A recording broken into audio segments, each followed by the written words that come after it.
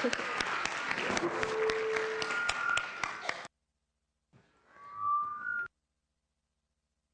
was not whistling. That was the microphone. Hi. How you doing? Good. All right. My husband's walking away, but he's coming to pray for me. In a minute? Okay. So last night,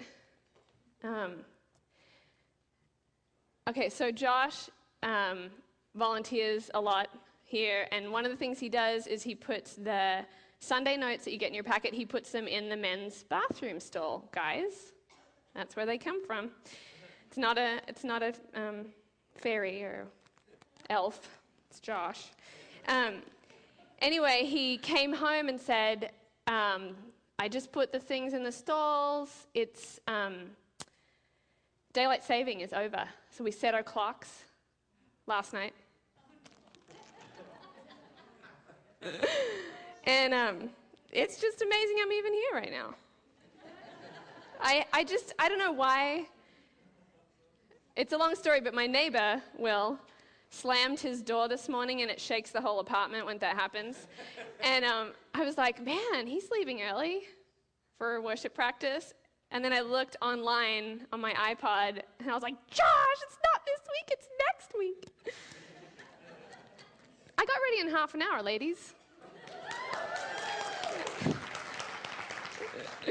Funny, huh? All right, grab your Bibles out.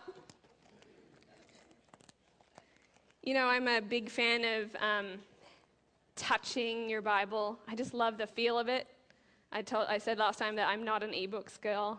I refuse. I'm not doing it. And the other thing is that you can see the context of the scriptures as we look through them to see the flow, you know. Have you ever come across a passage and like, oh, that's where that verse is? Stuck in the middle of all of those verses? I didn't know it meant that. Right? So there's something beautiful about finding out the context. And we're going to be digging through scriptures a lot today. Don't mean to embarrass you, but I just need to get a gauge of who has their Bible with you. Can you just...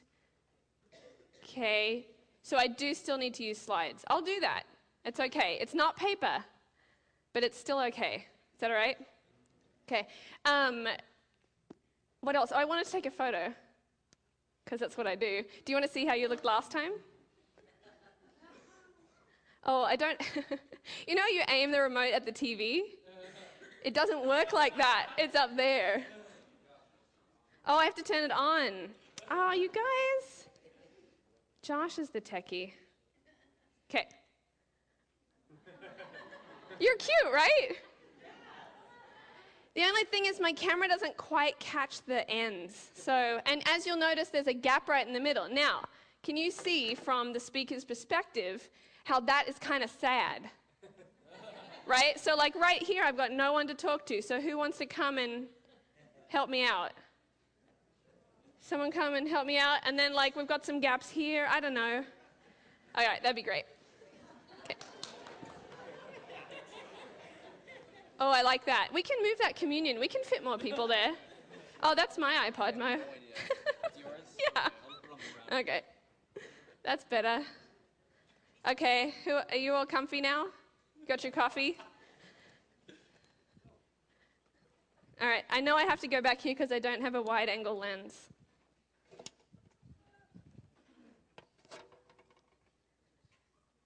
Okay, so, look cute. I like the wave. Rich, I like the wave. Can you wave for me, everyone? You know what? I'm going to take a panoramic view and then I'll stitch it. Okay. All right. Wave. Come on. Great. All right. But you know, you got to keep that action because I'm going to stitch you. So if you've moved, it's a problem. Oh, you guys have to now be like, they're more energetic than you. What's happening? You know, I'd like you guys to do like the roller coaster. Can you? Woo! There you go. And you know, everyone's going to be like, wow, that side of the church is cooler. All right. And final. Oh, you guys are really cool. Barrett, I didn't get you. Can you scoot in? Hi, neighbor. Hi, Hi, neighbor. Okay, hands up. You guys really have the spirit there. That's good. Okay. I know I'm a dork. It's okay. All right. Baby, you going to pray for me? Okay, I'd love that. Father, I thank you for the word that you've given Jess for today. I thank you for anointing her to speak today. I just ask that you let our hearts, our minds be open to what you are speaking to us, your body, your children. In Jesus' name, amen. Amen. I really tried hard to stick that photo of Josh that I showed last time in today, but everyone that I ran it by was like, don't put it in. Are you sad?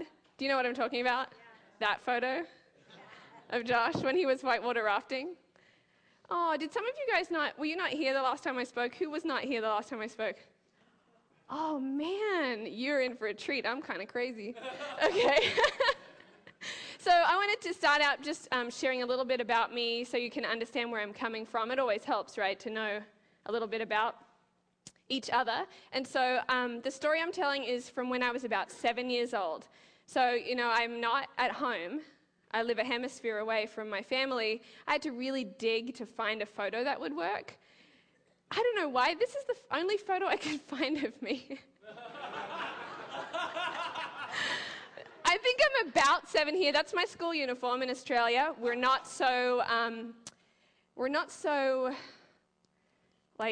committed to being individuals in Australia like we are here in the States. So we all love our school uniforms. I would like my children, they probably will wear school uniforms, whether they're at a school that has uniforms or not. Because I kind of like it. Anyway, that's my little sister playing in the dirt. That's my dad. I talked to him last night, and I was like, Dad, the only photo I have, you don't have a shirt on. And he's like, well, is that offensive? And I'm like, I don't know. Is it offensive? All right. Because in Australia, it's hot, right? So this is the backyard of the house I grew up in, and Dad's laying some concrete. My question is, why is there a little girl hanging from the clothesline? Who's watching her? That's me. Weird. Anyway, so I was about 7. I actually have another photo. I think in this one I'm about 6 or 7. Okay, that's my mom and my dad. Weird, right? I have the same haircut as my mom now. I didn't know. It's like in your genes, the choices you make. And my parents are totally rocking boots and bell-bottoms, right? They're so in fashion right now. I know, I would love to have that outfit. And that's my granny holding my sister. And, okay, so that's the family I'm about to tell a story about. So when I was about 7, my mom, who had grown up knowing Jesus, had been attending church her whole life, learned about the baptism of the Holy Spirit. And it changes you at baptism of the Holy Spirit, right? You're unsaved, you meet Jesus, you get saved, and you're changed, right? And then baptism of the Holy Spirit, it's really hard to put it into words, but it's like another change, kind of, right? And so she really was like, wow, I've been walking with Jesus for a long time. I'm really excited now that I'm actually walking with the Spirit in a more powerful way. So around the same time, my dad had a really deep encounter with God. The story goes like this. We're at church. Jessica's telling me I have to move into the light. But I wanted you to look at my photo, and now I'm standing in front of it. Okay, it's okay, Jess. So my dad was at church one night. I went to a church that every Sunday, in Australia, when I lived there, I don't know anymore, but there were Sunday morning and Sunday night services. And if you were a good Christian, you went to both, right? And as a girl, you needed 2 outfits. So anyway, we're at Sunday night church, and every Sunday night at this church, it was either a missionary or a gospel message. And by gospel message, I mean, you need Jesus, choose him tonight. Okay, like it was good old school church, man. And people got saved or felt a call to missions every week. It was good. And actually, that's where my family decided that they would serve God full time in Africa, was at this church. We never got there. That's another Sunday. I'll save that for another Sunday. So we're at that church, and my dad, in the middle of the message, this is his story, okay? His feet said to him, we're going to meet Jesus. And my dad said, no, we're not, to his feet. Now, my dad is not a weirdo. I'm just going to put that out there. He's not highly dramatic. That's my mum's side, highly dramatic. My dad's a fairly down-to-earth, humble, regular guy. And his feet stood up and took him to the altar. This is his story. And the whole way he was saying, I'm not. No, you can't make me. And got to the front, and when he got to the front, he says he met Jesus. Like just, makes me cry. And when that happened, my family changed. Like we'd always gone to church. Next time, I have a cute photo of me at the church that I was baptized in, or I was sprinkled. So we went to a traditional church, a church that sprinkles babies. And is it funny? Some churches sprinkle babies. Oh, not sprinkling babies. Sprinkle water on babies. I got it. But then we ended up moving to this other church when my mom got baptized in the Holy Spirit. And so we'd always gone to church. But when this happened with my parents, the culture of my family changed to, we weren't just attending church, we were about God's stuff. Do you know what I mean? Like it really changed. And I think that's when my household was saved. When your household is transformed by the kingdom of God, that's different than a person walking with Jesus. Do you know what I mean? It was like a movement. We had like a family revival, And then we were just all about God's stuff. Like my dad became just ravenous for the Bible. As a little kid, I remember watching him study and study and study with joy. Like he was so excited. And he started volunteering everywhere. Like nothing was enough to serve Jesus, I was talking to him last night on Skype, and he was saying that, because I had this memory of him preparing communion for church. And so I asked him, was that every Sunday? Yes. For like a long time. He's like, yeah, for a year, he prepared communion every Sunday on his own because nobody else wanted to do it. And it wasn't out of obligation to him. Preparing the communion, Jesus' body, Jesus' blood for people to take was the highest honor that you could have. Isn't that cool? So he just had this like passion for the things of God. And, we were there all the time. First people to get there, last people to leave. And I'm not bitter at all about it. People say, well, you shouldn't be around the church because your kids might not love it. I love the church. It didn't affect me negatively because I saw them living out a passion. I saw them putting their gifts into action. It was really cool.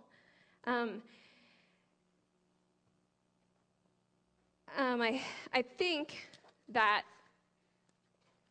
I've walked with Jesus most of my life. Like I've never not known that I was God's. Does that make sense? But as a senior in high school, I headed to the Philippines on my first mission trip. And for the first time ever, I had to make adult, independent choices about how I would live for God. And one of the ministries that we worked with was Mighty Wave Radio in Manila. Anyone been to the Philippines?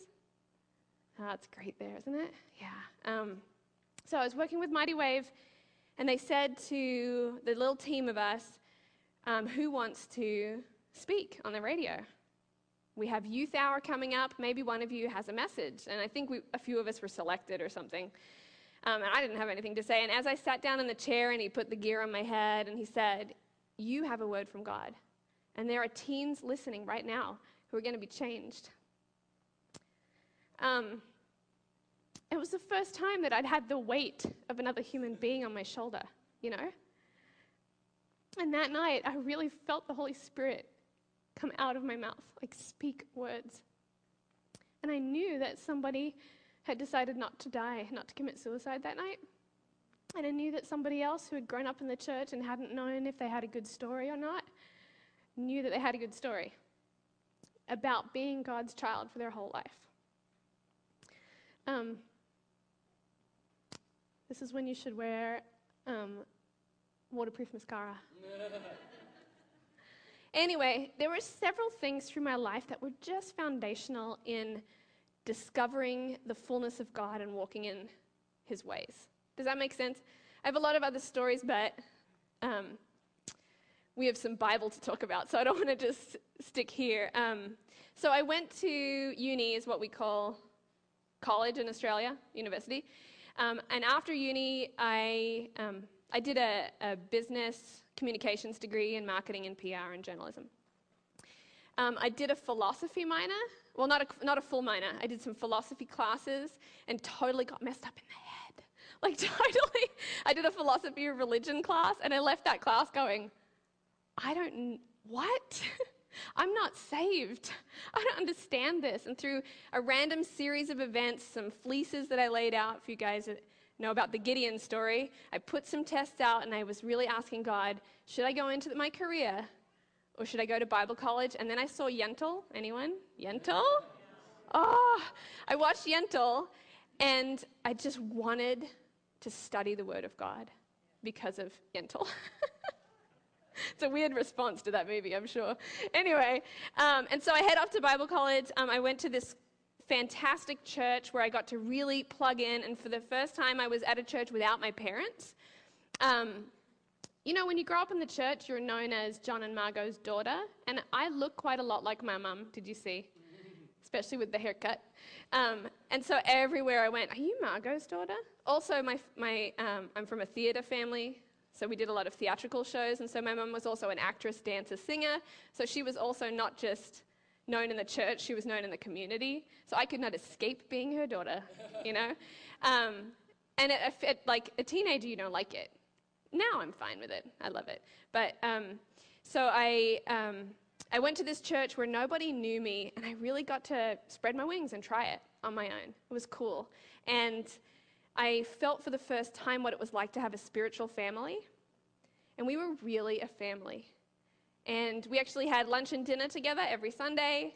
And it was just awesome and tight. Do you guys, anyone here have that kind of memory in your life where you were part of a church that was just a family? I saw one hand. Put them up. Yeah? It's transformative, right? When you see that there can be love, like a family love, with people that you're just not related to at all. And it's cool. So anyway, it was during that time that I discovered I kind of have a crush on the body of Christ. I kind of have a little obsession with the church. I love the church. I just, I just want to do church stuff. I just want to be about God's stuff. I love it. I love it. I hope my kids get this legacy from me like I got it from my parents, but I just love the body of Christ. And I love seeing the body healthy, when it's functioning and there's growth and maturity. And that's what we got to. Josh and I got to be the youth pastors here for a while, and that was my favorite part, seeing us work together as a body. And that's really what I want to talk to you about today. Does that make sense? I just want to dig into the Word and have a look at some scriptures about the body, because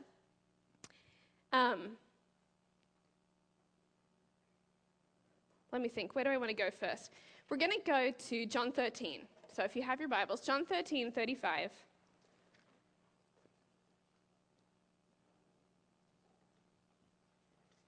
So the last time I spoke with you, when I watched the video back, I had weird hair and nobody told me.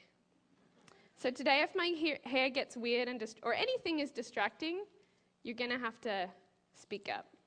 Because that's not cool. It's like getting home at the end of the day with something in your teeth, and you're like, who didn't tell me I had something in my teeth?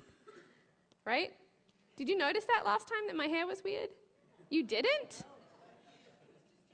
It was just me? No, I know some of you did, because some of you told me later. Your hair was weird. Thanks. Too late now. I'm not, yeah. All right. And I'll put it on the screen, too. But if you have your Bibles, choose paper. All right. This is a different version that I'm reading from the Bible, but it'll be the same kind of thing. I'm choosing paper. So now I'm giving you a new commandment. Oh, first of all, this is at the Last Supper. Okay, so Jesus has washed the disciples' feet. They've had the Passover meal. Judas has just left. This is Jesus' last words to his guys.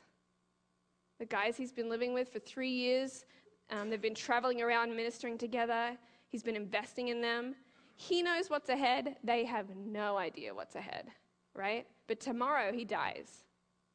And these are the words that he starts pouring out to them. So now I'm giving you a new commandment. Love each other. Just as I have loved you, you should love each other. And your love for one another will prove to the world that you are my disciples. And that's our call, that we would love one another, and our love would prove to the world that we're his disciples. Is that true? No. Is it true? Does the world look at us and say, man, love? Sometimes. Sometimes not, right? Have you ever noticed groups of people that have nothing to do with Jesus, but being really loving? And have you thought, that's how we're supposed to be? How the heck are they so loving when we can't get our act together and love each other? I thought love was a hallmark of Jesus. How do they have love if they don't have Jesus? Have you ever thought that? I totally have thought about it. And to the point that I was even wondering, God, can humans love if they don't have a relationship with you? Do you think humans can love without a relationship with God? Yes. How is that possible? How is that possible if the hallmark of belonging to Jesus is love and humans can love without him? Thank you. Beautiful segue. Yes, because we were made in his image and likeness, Kathy. Absolutely. This is how humans love. Okay, Genesis 1:26. I love this. New American Standard is great. Then God said, let us make man in our image according to our likeness. Now, God is huge. His image and likeness, huge. One part of his image and likeness is relationship. One God in triunity. Now, love existed before we did. Why that's significant is love is a verb, right? It's an action. There has to be an origin and a recipient, right? God loved before we existed. One God, triunity, love existed, and he made us to join in. It wasn't God on his own, made people, and then love started. Does that make sense? This is important theology. This is actually what differentiates Christianity from a lot of religions. A lot. In fact, there are some religions that accuse us of being, having many gods. Well, we don't have many gods, right? One God, a relational God, and we use all kinds of analogies and metaphors to try and describe it, and we probably shouldn't because we don't get it. I mean, right? But the truth is, love existed before we did, because this is how I know it. Pascal, brilliant mathematician, was also a passionate Jesus follower, and he talked about, paraphrasing, a vacuum, like a God-shaped hole that draws us into relationship with him. If God was all about himself, he would have made it so we could only love him. A God making minions to worship God, right? But he didn't. This is what I picture with God. I feel like he was saying, love, love, love, it's so good. This is so good, good enough to share with more. Let's make people to join in. And not just love us, because love is so good. Let's make them have the aptitude to love each other and love like other stuff. Because love is so great, let's just make them multi-loving. Loving. So I think, yeah, Pascal was right. We have a God-shaped hole, right? We have people-shaped holes too. It would be improper for us to say, you shouldn't put people in your God-shaped hole. Only one thing satisfies your heart. That's not true. God made us to love all kinds of things. Now, no other gods before him, right? He's our ultimate, but we're not meant to let go of all the others. That's cool. That to me shows that our God is so full of love that he made us this way, right? Not an oppressive, domineering God, but a God that just was giddy about love and wanted to make us, have the ability to enjoy it. That's cool. Right? By the way, my kids screamed until 3:30 this morning. And then I woke up crazy. So I've had about 4 hours of sleep. I'm going to need your help to stay awake. If you could be, that's cool. The camera guy just did a dance for me. I would love, no, I'm not kidding about the sleep, but I've been functioning, on no sleep since our 11-month-old was born, so I'm fine. But I would love to hear, if you're hearing something that you're like, yeah, I need you to say yeah. It just helps me, because otherwise I'm like, well, maybe I'm not making any sense and I should try again. So, does that make sense? Okay. Wow, that was awesome. Anyway. So whether or not people are walking with God, absolutely loving, right? Absolutely have that capability.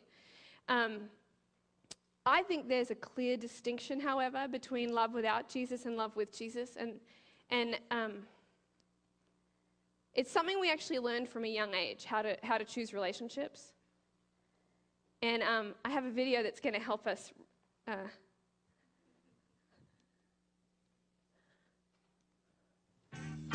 Hi. Hey, do you want to play a game now? Okay, here, I help. One of these things is not like the other things. One of these things just doesn't belong. Can you guess which thing is not like the other thing? Before I finish my song. Now look closely. Look. Now something here, one of these things does not belong. Now I'll give you a hint. It has to do with how many cookies are on each plate. Okay? You ready? No? Okay, keep looking. I look too. This is hard even for a monster. Keep looking. Oh, did you guess? Oh, yeah? Did you guess which thing is not like the other things? Did you guess with all your might? If you guessed that this thing is not like the other things, you know what? You know what? You're right. Oh, you're absolutely right. You're so smart. You're so smart. I love Cookie. From a young age, we're taught to categorize, right? Put the red toys together, put the triangles together. Which thing doesn't belong? Sort into like groups, right? Really helpful for when you're trying to build friendships. Because have you ever tried to be friends with somebody you're nothing alike with? And you're like, oh, I don't know what you're talking about. And they're like, yeah, I don't know what you're talking about. But we don't say it out loud. We're just like, that was great. We should do it again. Right? But really, there are, we all have people, like our people, right? People that you just get along with. And I love meeting someone that you just click with, right? You just, yeah, this is easy. I love that. Nothing wrong with these kinds of relationships, right? Very important. I think this is the natural kind of love that we all get from God, where we, birds of a feather, flock together, right? We find people that we're like, and so then, same, love. Now, it's easy to love people who are just like you. And nobody's just like you, because it's truth, we are all like snowflakes, right? We are all unique. Although I did some research this week, and did you know that snowflakes are not unique? The science is off. So we're just going to say, pretend like snowflakes are unique, and we're just like snowflakes.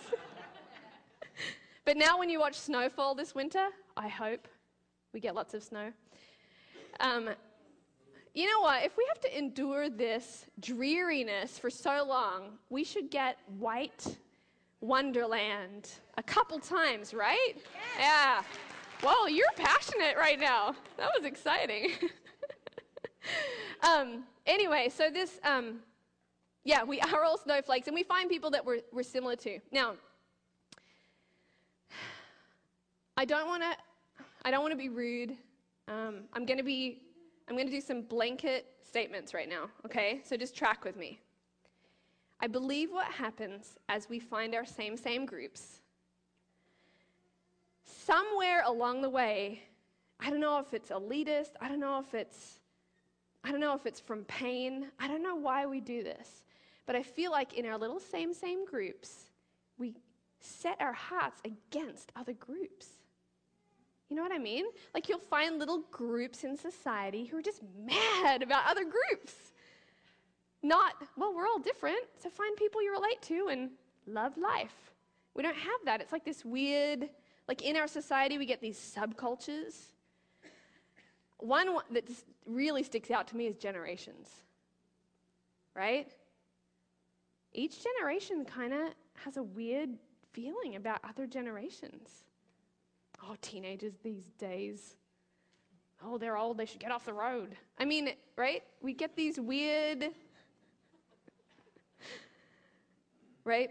It's sad because then what ends up happening is these subcultures end up getting inbred in their thinking, narrow-minded. There's beauty in diversity, not in a tolerance way. I hate that concept of tolerance. It makes me so mad. Anyone else? Yeah, it's like tolerance just means I'm judging you on my head and I'm not going to say it out with my mouth. That's what tolerance is. That's not love. That's not respect. You know? Because all we have in us is this ability for birds of a feather flock together. Same love. Right?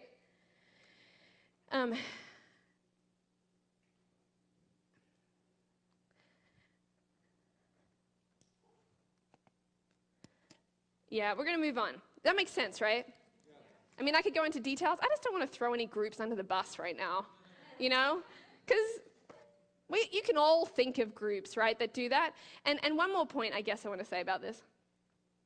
There is not one way to parent your children. Did you know that? There is not one way. And do you know how I know that? Because I'm a snowflake. And my children are snowflakes. And my husband is a snowflake. And do you know what that means? A lot of uniqueness. And God created us with a lot of questions because he wants to be our answer. And if I could read a book and parent my children to perfection, then I don't need Jesus. Right? Here's the other truth. God is their parent. I know a ton of people who have had terrible parents and have become incredible people. Parents are invited to join in the process. Okay, I use this as an example to say, it's really awkward when you're around a group of people that want everyone to parent the same way as them. It doesn't work. You know, I understand it's awkward when you're trying to teach your kids, and I have a couple mentors that they probably don't know. I call a lot of people my mentors. Anybody I glean from and add to my life from, they're my mentors. So most of you are my mentors. I'm watching you. But I call my mentors and say, what do I do? My kid's doing this. And my favorite, actually, no, I shouldn't have favorites. One of my dearest friends, Lori, said to me one day, man, there are at least 10 things you could try. And I was like, no, Lori, what did you do? And she's like, it doesn't matter. My kids are not your kids. This is not going to go well. If you're looking for a formula, it's not going to go well. Man, right? Wisdom. And I can play with her and our kids... play with Lori. Is Lori here? I'd love to play with you, Lori. We never get to. When we get together and our kids play together, there's a peace in our relationship because I know I don't have to parent like her in order for our kids to be around each other. Does that make sense? But what I feel like in this birds of a feather flock together thing, you got to agree. You got to buy in. You got to, like, oh, you have a different philosophy? Then you're going to get moved on out of that group. You know? That's stupid. That's so short-sighted. But it happens all over the place. Politics and philosophies and eating habits, or do you exercise the right way? Or I don't know. We try so hard to make this life, right? We try so hard to get it right. But you're a snowflake. Why would we think anyone else would have the same life as us? So we have this fight. We're looking for same relationships in order to establish love, and none of us are the same. You know? And so this is the love that the world just has. It's actually, the Bible describes it, I believe, as phileo. It's the brotherly love. When you have a reason to be in relationship, a connection. So brothers have a DNA, a blood bond. But some of you, I call my brothers and sisters because we have some things in common, right? So this phileo love is that type of love. What Jesus is talking about in John 13 is agape love. And agape love, we call it unconditional, right? Unconditional love. Think about it this way. No reason to love. There's no commonality. There's no actual reason, right? Unconditional, there's no condition. In a good way and a bad way. That's the kind of love that God's calling us to. And when Jesus said this to the disciples, they heard him say agape. I mean, it's a bummer that we only have one word, love, in English. And actually, he didn't say agape because he didn't speak Greek. But I did not look up the Aramaic, however, so I don't know what he said. All right, so in the end, this is, I guess, what I want to say, that this love, when we belong to Jesus, ends up being a different love, right? Versus the birds of a feather flock together. This thing that we have in Jesus, it's impossible. This kind of love is, Jesus says, I'm going to leave you with a peace. It's not as the world gives. And in James, it's described as a peace that passes understanding. That's not the kind of peace where people go, oh, you're so peaceful, that's beautiful. It's the kind of peace that's like this. What the heck? I don't understand how you can be so peaceful. It's not okay right now. That's a peace that passes understanding. I think agape love is in the same genre, right? Where we say, how can you guys love each other? It kind of grosses me out. I don't get it. You're so different. Yeah. Yeah, because it's good that we're different, right? And it doesn't actually say, by this the world will come to me if you have love for one another. It says, by this the world will know. This is our hallmark. This is our distinguishing feature as a people, right? It may not be attractive to the world. That's okay. They don't have the Spirit of God to understand, right? So I think oftentimes we're trying so hard as the body to be like pleasing and beautiful and evangelistic, which is nothing wrong with wanting to spread God's love, right? But we don't have to dress up Jesus in a way that he didn't need to be dressed up. Oh, thanks, Kathy. So anyway, I want to say that on our own, we can be what we can be. In same relationships, you can be a little more than you can be. In different agape body of Christ, you can be way more than you can be. Way more. Right? In fact, I want to specifically talk about a couple things that directly relates to that. So are you ready to, we're going to dig into body passages. Okay, God came up with this metaphor. Actually, first I have a fun clip for you. You know how last time I said I wasn't adventurous? By the way, is that the countdown clock or the count up clock? It's counting up? I'm not surprised. How many minutes do I have left?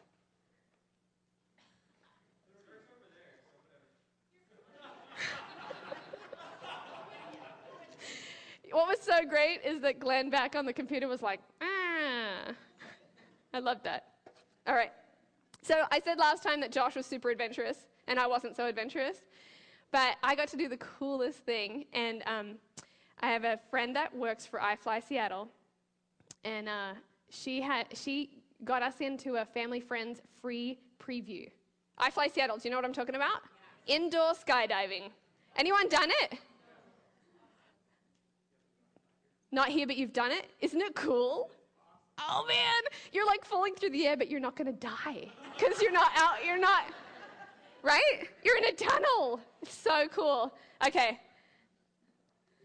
Oh, yeah, we're going to, I guess I did put this slide first. We're going to look at body of Christ passages. Here are the passages, mostly written by Paul, and it's about the body. So we're not going to look at all of these passages today in their entirety, but I want to really encourage you that if you have any time this week and you just want to pick up your word and read through it, these passages are so interesting, especially as we're talking about this different kind of love. If you've read it before, you may have just skimmed over it in the past.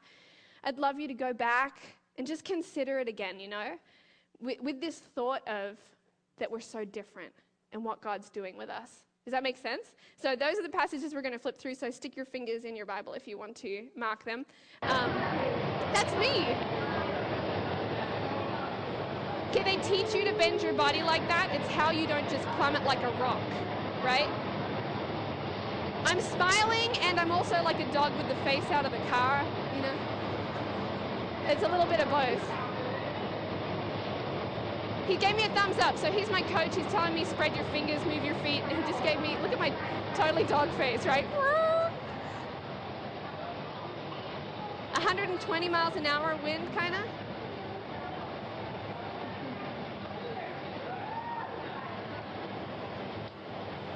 You totally can't help but smile, man. It's so cool. Look at me, I'm flying. She's figuring it out pretty quick.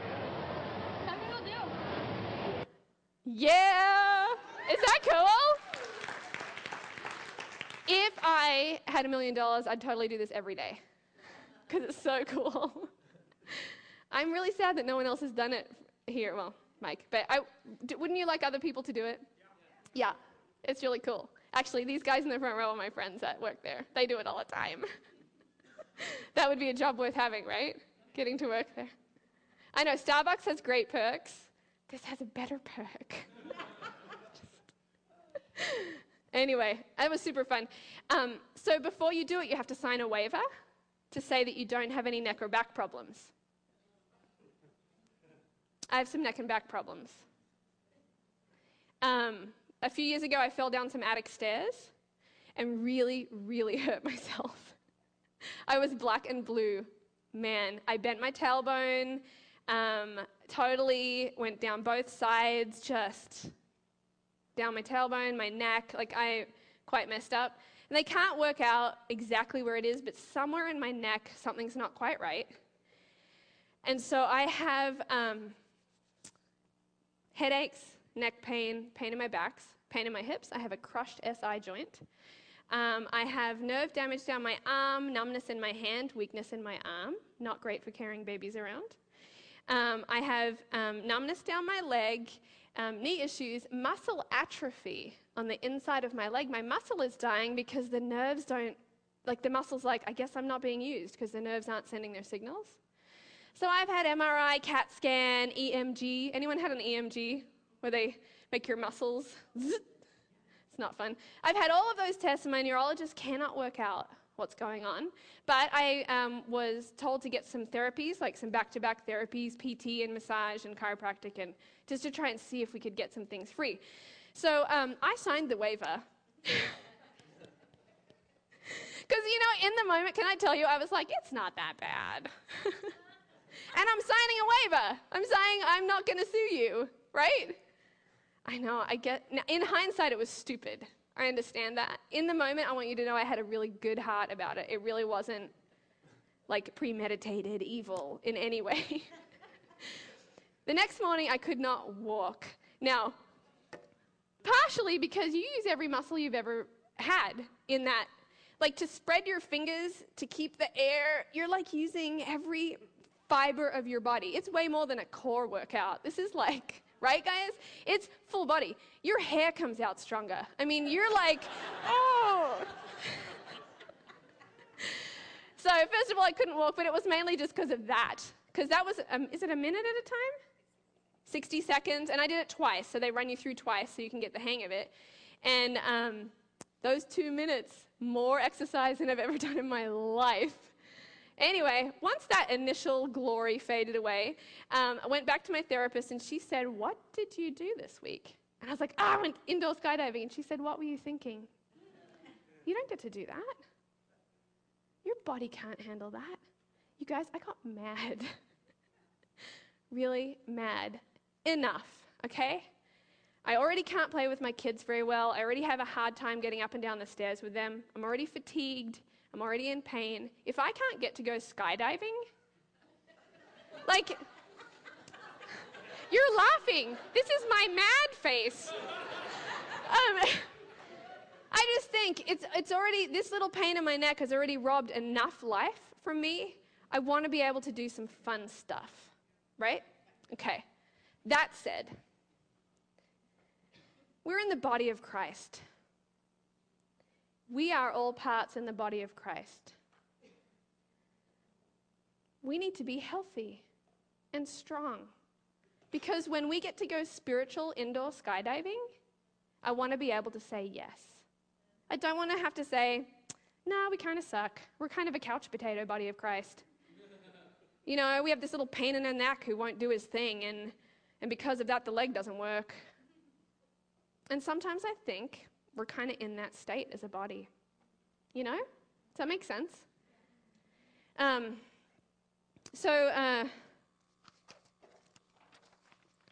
Just as our bodies have many parts and each part has a special function, so it is with Christ's body. We are all parts of his one body, and each of us has a different work to do. And since we are all one body in Christ, we belong to each other, and each of us needs all the others. So if we were to check out whether our body is healthy, here's the first thing we need to talk about. We are in the body. It's God's plan. It is not a question of, I'm a Christian, but I don't go to church. I'm not part of the thing. It's just me and God. That's not, your little bone doesn't just jump out of your skin and walk on off. We are in the body. It's not a negotiable. It's not like an optional extra. Well, I'd like to order Christianity, please, but I'd like to do it apart from everybody else. Right? We are in the body. Does that make sense? Now, I need to say this. There are lots of reasons why people who love Jesus are not engaged in the body. It might be that today this is the first time you've ever heard about the body. You just didn't know. Now you know. Things can change. That's great. There are some other reasons why. One of them is Christians can be really crappy, right? And we hurt each other a lot. Partly is we're not fully like Jesus yet. The other part is that I believe when the body isn't functioning, parts can go crazy. You know? Things get out of whack. And parts are doing things that they should not be doing. And so I just want to say, if you are not a part of the body because you've been hurt by the body, I'm sorry. Will you forgive me? It's my body. I'm a part of it, and I'm going to take responsibility for whatever happened to you. Can you forgive? Don't throw the whole body away because of one thing, or 10 things, or 100 things. Okay? The body is worth your investment. And what this tells us is that we belong to each other, and we all need all of each other. If we have a part that isn't engaged, this body won't work. This is God's plan. He wanted us to be interwoven. We weren't meant to do this without each other. And if you know people in your life that have been hurt by the body, would you be willing and go and ask them to forgive? Would you be willing to go and say sorry on behalf of the body? Because we need our parts to be engaged again, right? Also, you may very well be the reason why people are not in the body. If you're acting all crazy, you need to stop it. Stop offending people. Actually, I didn't include this passage. There are so many parts of this passage in the body. I cut this one. I'm bringing it back in real quick. Right, Willies? Bringing it back. There is a passage that says there are parts that need to be clothed with dignity and given special honor because there are eyes that should not see them. I believe the body of Christ was made for the body. There are parts that are just for the body. I'm wearing clothes. You are too. Because there are parts that are not for public display, right?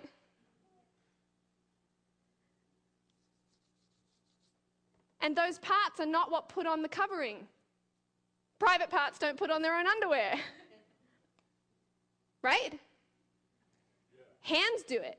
Arms do it. The body clothes the body. So if there are parts of the body acting inappropriately and we pretend like it's not happening, we're streakers. There are laws against it. Now, there are laws.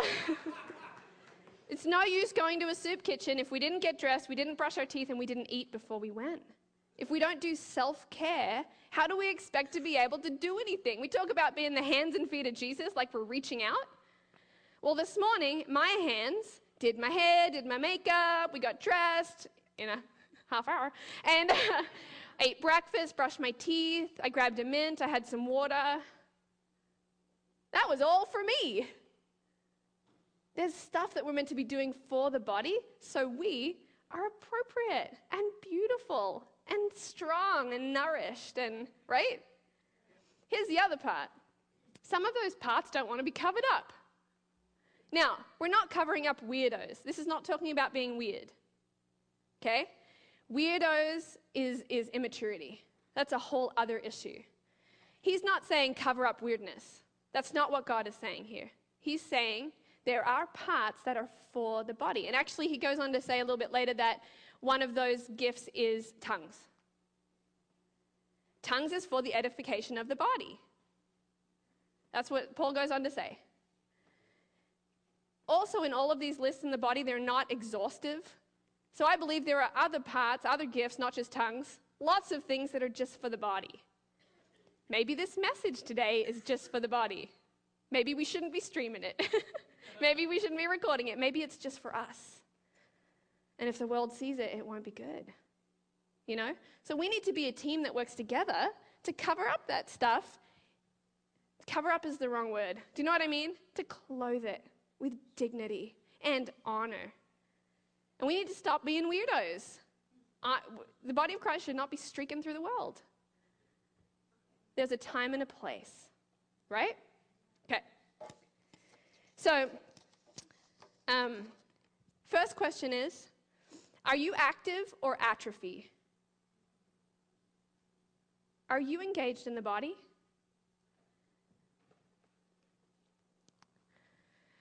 As God's messenger, I give each of you this warning: be honest in your estimate of yourself. If the foot says, I'm not a part of the body because I'm not a hand, that does not make it any less a part of the body. And if the ear says, I'm not a part of the body because I'm only an ear and not an eye, would that make it any less a part of the body? Suppose the whole body were an eye. That's weird. Not even an eyelid, just the eyeball.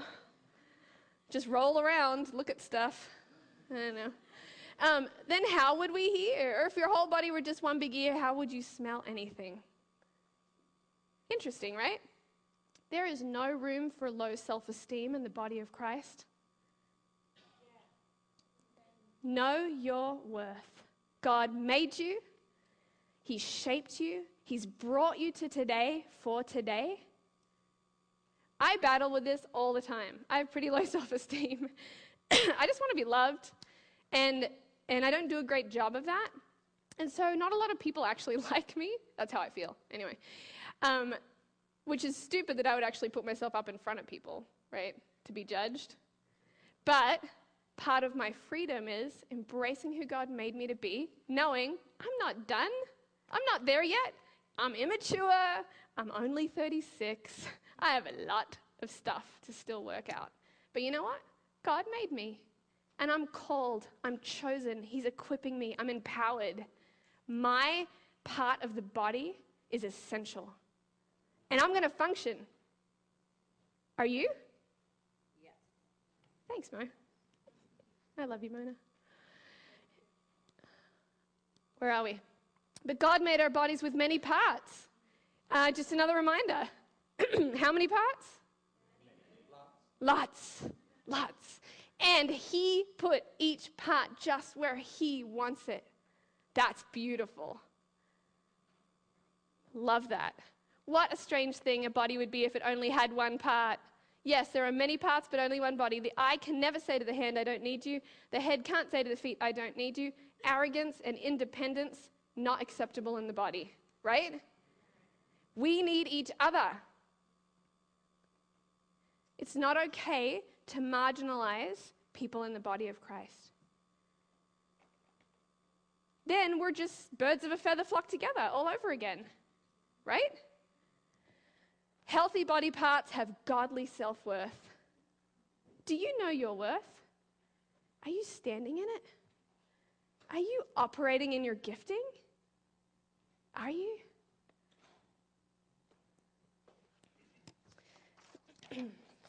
We need to have our identities in Christ. Man, praise Jesus for the Bible.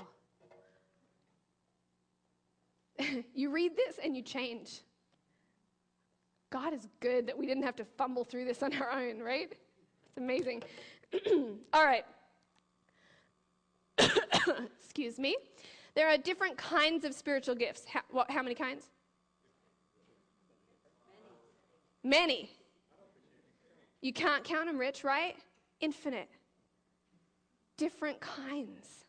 That's beautiful. Why? We're snowflakes. Different kinds of spiritual gifts, but it's the same Holy Spirit who is the source of all. This goes back to different love. Many, one. There are different kinds of service in the church, but it's the same Lord we're serving. What kinds of service in the church? Many different. Anybody else out there just like you? Then why would we expect other people's lives to be like ours? Doesn't make any sense. Right? There are different ways God works in our lives, but it's the same God who does the work through us. I'm on a journey with God. I may not have learnt the lessons you've learnt. Does that make me stupid? Does that make me immature? No, not even that. Different. God's going to work through me in a different way that he works through you. Beautiful. Beautiful, right? But there's one God. This is why it's important that we be people of the word. Because we've been raised in a culture that isn't godly. This is our new culture. And this is how we can work out whether we're maturing or not. Okay? Not comparing our lives with each other. Well, I learned that last year. I don't know why they're still struggling with it. Right? Don't we do that? And then we judge, and then we say, birds of a feather. I'm going to go with the people that have already done the lessons that I've done. And then we don't grow. You with me? Okay. Oh, I love this next. Actually, there's one more thing I want to say about this. In one of the versions, I think NASB, it talks about there are different energies in the body. That word, the Greek is energema. Energies. Actually, sorry. What the Bible said is activities or actions. And the root word is energema, energies. What I love about that is there are things that energize me. My dad poured communion for a year. That does not sound exciting to me. I don't even like cooking for my family, right? Confession. But somebody has the energy for that. And there's something in you that God put in you that gives you energy and it's for the body. For this body. And we want to do that, right? That excites me, because that way it's not like, well, you have to do this in the church if you're going to serve. What I love about Lake Sam is there's no heart about that at all. You can be a part. Now, here's the thing. We minister to people, so if you don't like people, you could clean toilets, right? There's a way, but there are some, we do what we do. We're in the people business, you know. We're not going to start an outreach to aliens from Mars. If that's what gives you energy, I'm not saying there isn't life out there, except I don't think there is. Not life like us, because God made us, right? One Jesus came to this earth, not many earths and many Jesuses, right? I don't know. If you were abducted by an alien, I don't know what to say right now. I don't know. All right, it's the one and only Holy Spirit who distributes these gifts. Who gives these gifts? I can't hear you. Holy Spirit. He alone decides which gift each person should have. That word distributes. Love this. There's one other time in the New Testament that Greek word is used. I can't actually say it. I listened to the Greek over and over and over to try and get it. It's really hard. Anyway, trust me. It's a Greek word. It means distributes. It's this, the same word is used for the prodigal son story when the father divides up his inheritance and gives it to him. What's beautiful about that is it's like these gifts are our inheritance from God. It's like his infiniteness has been divided up into people-sized chunks. And each of us gets a deposit of God in us from the Holy Spirit's determining. What's cool about that is Christ in me, God in me, the deposit that I have, his gifting, is unique. If you want to know more about God, you could see God in me in a way that you won't see anywhere else. That's cool. What that means is, as we relate to each other and walk alongside each other and watch God's power in each other's lives, we learn more about the infinite God, our Father, that we would never get to on our own. On our own, we're just what we can be. Together, we're more than what we can be. Isn't that cool? I got one more thing because I just think this is cool. In time, across time, the Holy Spirit determines which deposits of God are on earth for each generation. That's cool. Do you understand that? It's making my brain hurt just saying it. But do you know what I mean? God is infinite, right? And across time, there are unique deposits of him. Who God deposited, this gifting, this body of Christ part that you have, is for this day, for these people, for this generation, for this time. It's not haphazard. It's not like you have a random deposit of God. Who cares? It was chosen for today, for these people. Is that cool? Man, that energy, do you see? This is what energizes me. The body is cool. So we have a unique deposit from, I just skipped over that because I want to go fast now. We have a unique deposit from the same one God. So we're not different just for the sake of being different. We're different because we're created differently, because God's so big. All right, he's the one who gave the gifts to the church: apostles, prophets, evangelists, pastors, teachers. Their responsibility is to equip God's people to do his work and build up the church. Not reach the lost at this point. We haven't gotten there. We're talking about the role of giftings in the church to build up the church, right? Until we come to such unity, not same unity, but different unity, right? in our faith and knowledge of God's Son, that we will be mature. We talked about immaturity before, but we will be mature and full grown in the Lord, measuring up to the full stature of Christ. That's ridiculous. It's going to take all of us to measure up to the full stature of Christ, right? That's cool. That's a real big part of why the body exists, to help us grow up. I have 2 babies. They're growing up. They have developmental milestones that they have to reach. Do you know this, parents? Developmental milestones. Is my kid clapping yet? I don't know. Like, you know, you get all worried because then you have to go to the doctor and then they like check it off on the list and then you're worried. Are they developing right? Developing right? Are they on schedule? Is my kid stupid or smart? I need to know, right? I mean, right? Can I say we have this in the body too? We know what an unsaved person is, right? And we know what a newly saved person is, a babe in Christ.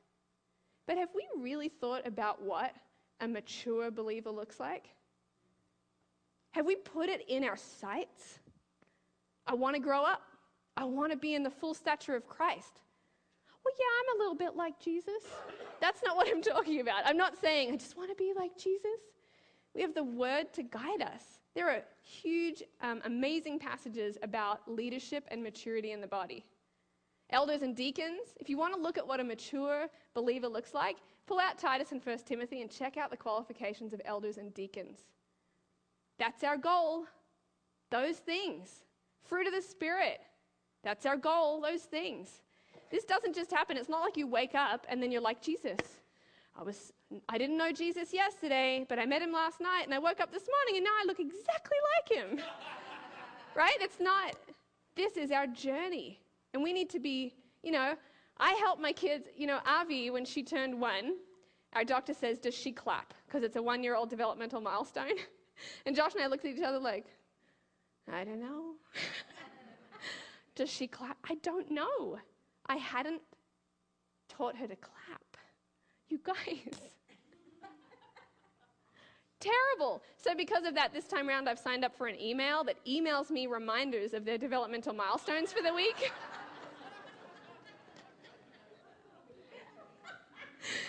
What's funny is we drove away from that doctor's appointment and I was like, yay, Avi. And she goes, yay.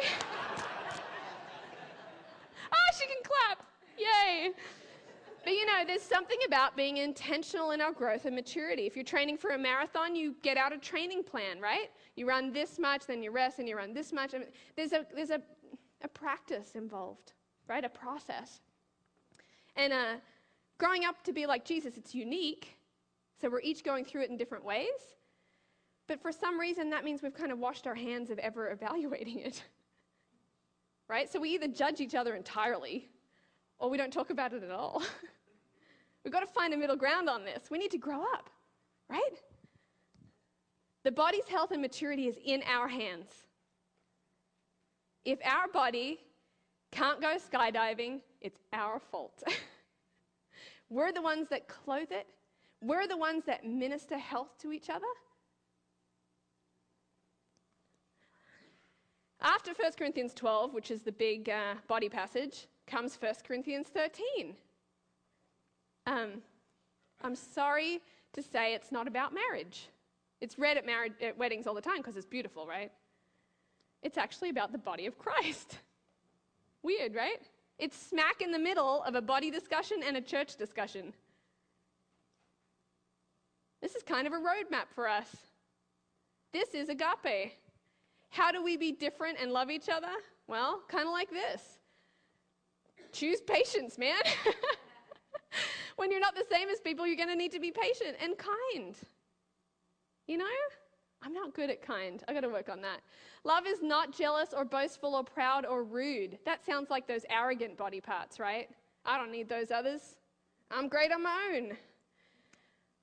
Love does not demand its own way. I'm not good at that one either, am I, honey? Love is not irritable. It keeps no record of when it has been wronged. That's big. I remember when I've been wronged.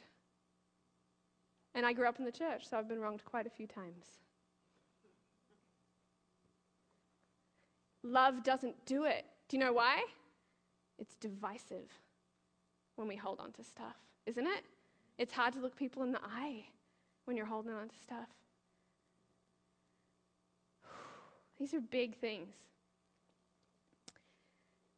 It's never glad about injustice, but rejoices when the truth wins out. Love never gives up. We can't give up on each other. We can't. Never loses faith. We're always going to believe in the best, in what's coming. We have a hope. It always is hopeful and endures through every circumstance. Oh, every circumstance. We're going to stick with each other through every circumstance, right? Even if you're the circumstance, I'll stick by you. Even if I'm the circumstance, would you stick by me? In love. Now, we don't have to be best friends.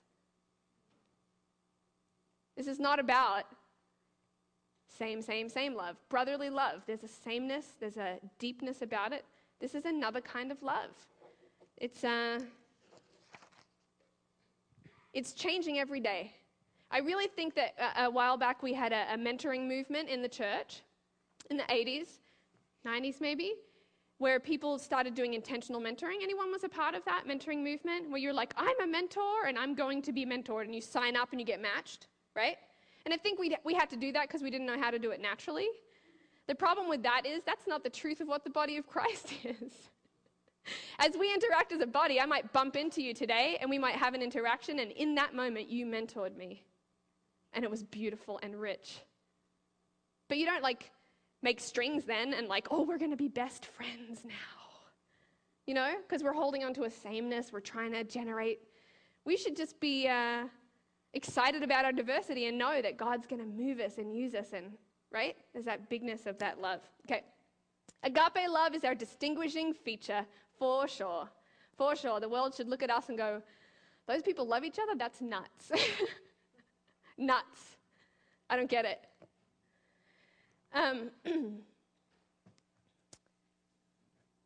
How are your relationships in the body? Do you love each other? Do you love me? Is your love growing? Okay, so I guess to wrap it all up, this is what I want to say. We need the body, and the body needs us. If you're a little neck joint, and I'm this muscle in my leg, we've got a problem. I can't function without you. I can't. Same relationships are essential for life. Don't ditch them, okay? You'll end up being weird if you do that. You need to be with people that you can be honest with and deep with and put real vulnerabilities out there with, right? And you need a sameness in that, okay? God made us this way. It's not bad. At Lake Sam, these same relationships we call threefolds and small groups, okay? Are you in a threefold or a small group? It would be good for you, and it would be good for them, right? Also, if you are a mature believer, you've been walking with the Lord for years, you should be a small group leader. Just going to leave that out there for you. Because we need a lot of small groups. Look at us. Look around. 1, 2, 3, 4, 5, 6, 7, 8, 9, 10, 11, 12. So maybe we need 30 small groups. Maybe more. So we need 30 leaders, 30 assistant leaders, 30 hosts. That's a lot of people. Is it you? The different kind of love stuff, where you can come and put your gifts into action, right? We call them here at Lake Sam ministry teams and steering teams. It's where you're working with people who are really, really different, and you're using your gifts together to serve the body. Are you in a ministry team? Who's in a ministry team? Put them up high, put them in. Look at that. awesome. It's so cool. If you haven't found a place to minister yet, would you do it? I'm telling you, this different kind of love is going to blow your mind. When we served as the youth pastors here, we had a team of very unique individuals for our leadership team. Right? Leaders? Right. We had conflict and we had issues and we had to work stuff through. And you know what we saw? The power of God transform our lives and transform the lives of the kids we were serving. It was cool. We messed up so many times. And God did sovereign, amazing things despite our weirdness, despite our attempts. And as we worked together, it was, we were being changed. You know, maturing. Turns out now, those leaders that we served with are kind of my same group. Because over time, we grew and grew and grew and grew and became a lot like each other. That's cool, you know? I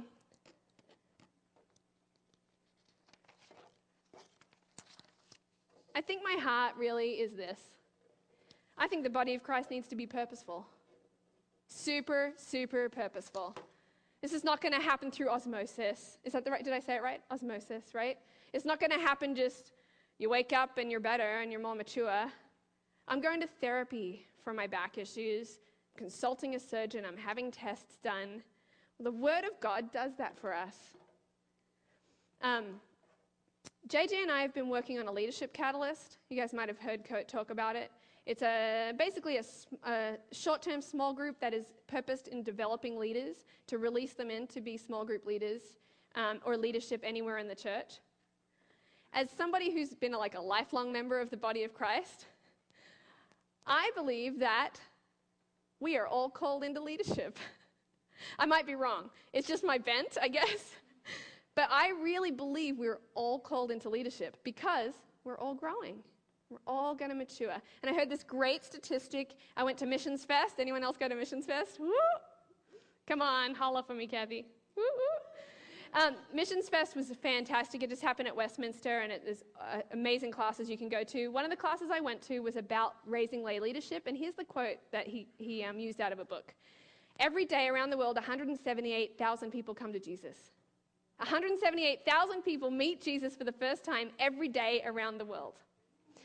That means every day we need 7,000 new pastors.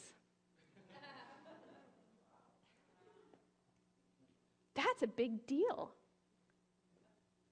That's not talking about small group leaders, lay leaders, ministers, disciplers. That was just like a pastor to help plant these churches. If we really are committed to seeing the world come to Jesus, we have to be ready to lead them, to invest, to disciple, use our gifts, mature the body, right? So next week we're going to start doing sign-ups for our Leadership Catalyst, and if you have been inspired by this process at all, I'd love to have you come join us. And if you are a mature leader, we're looking for mentors to be a part of that. Because we are the body and we're committed to maturity and growth. Is that cool? And I'm done.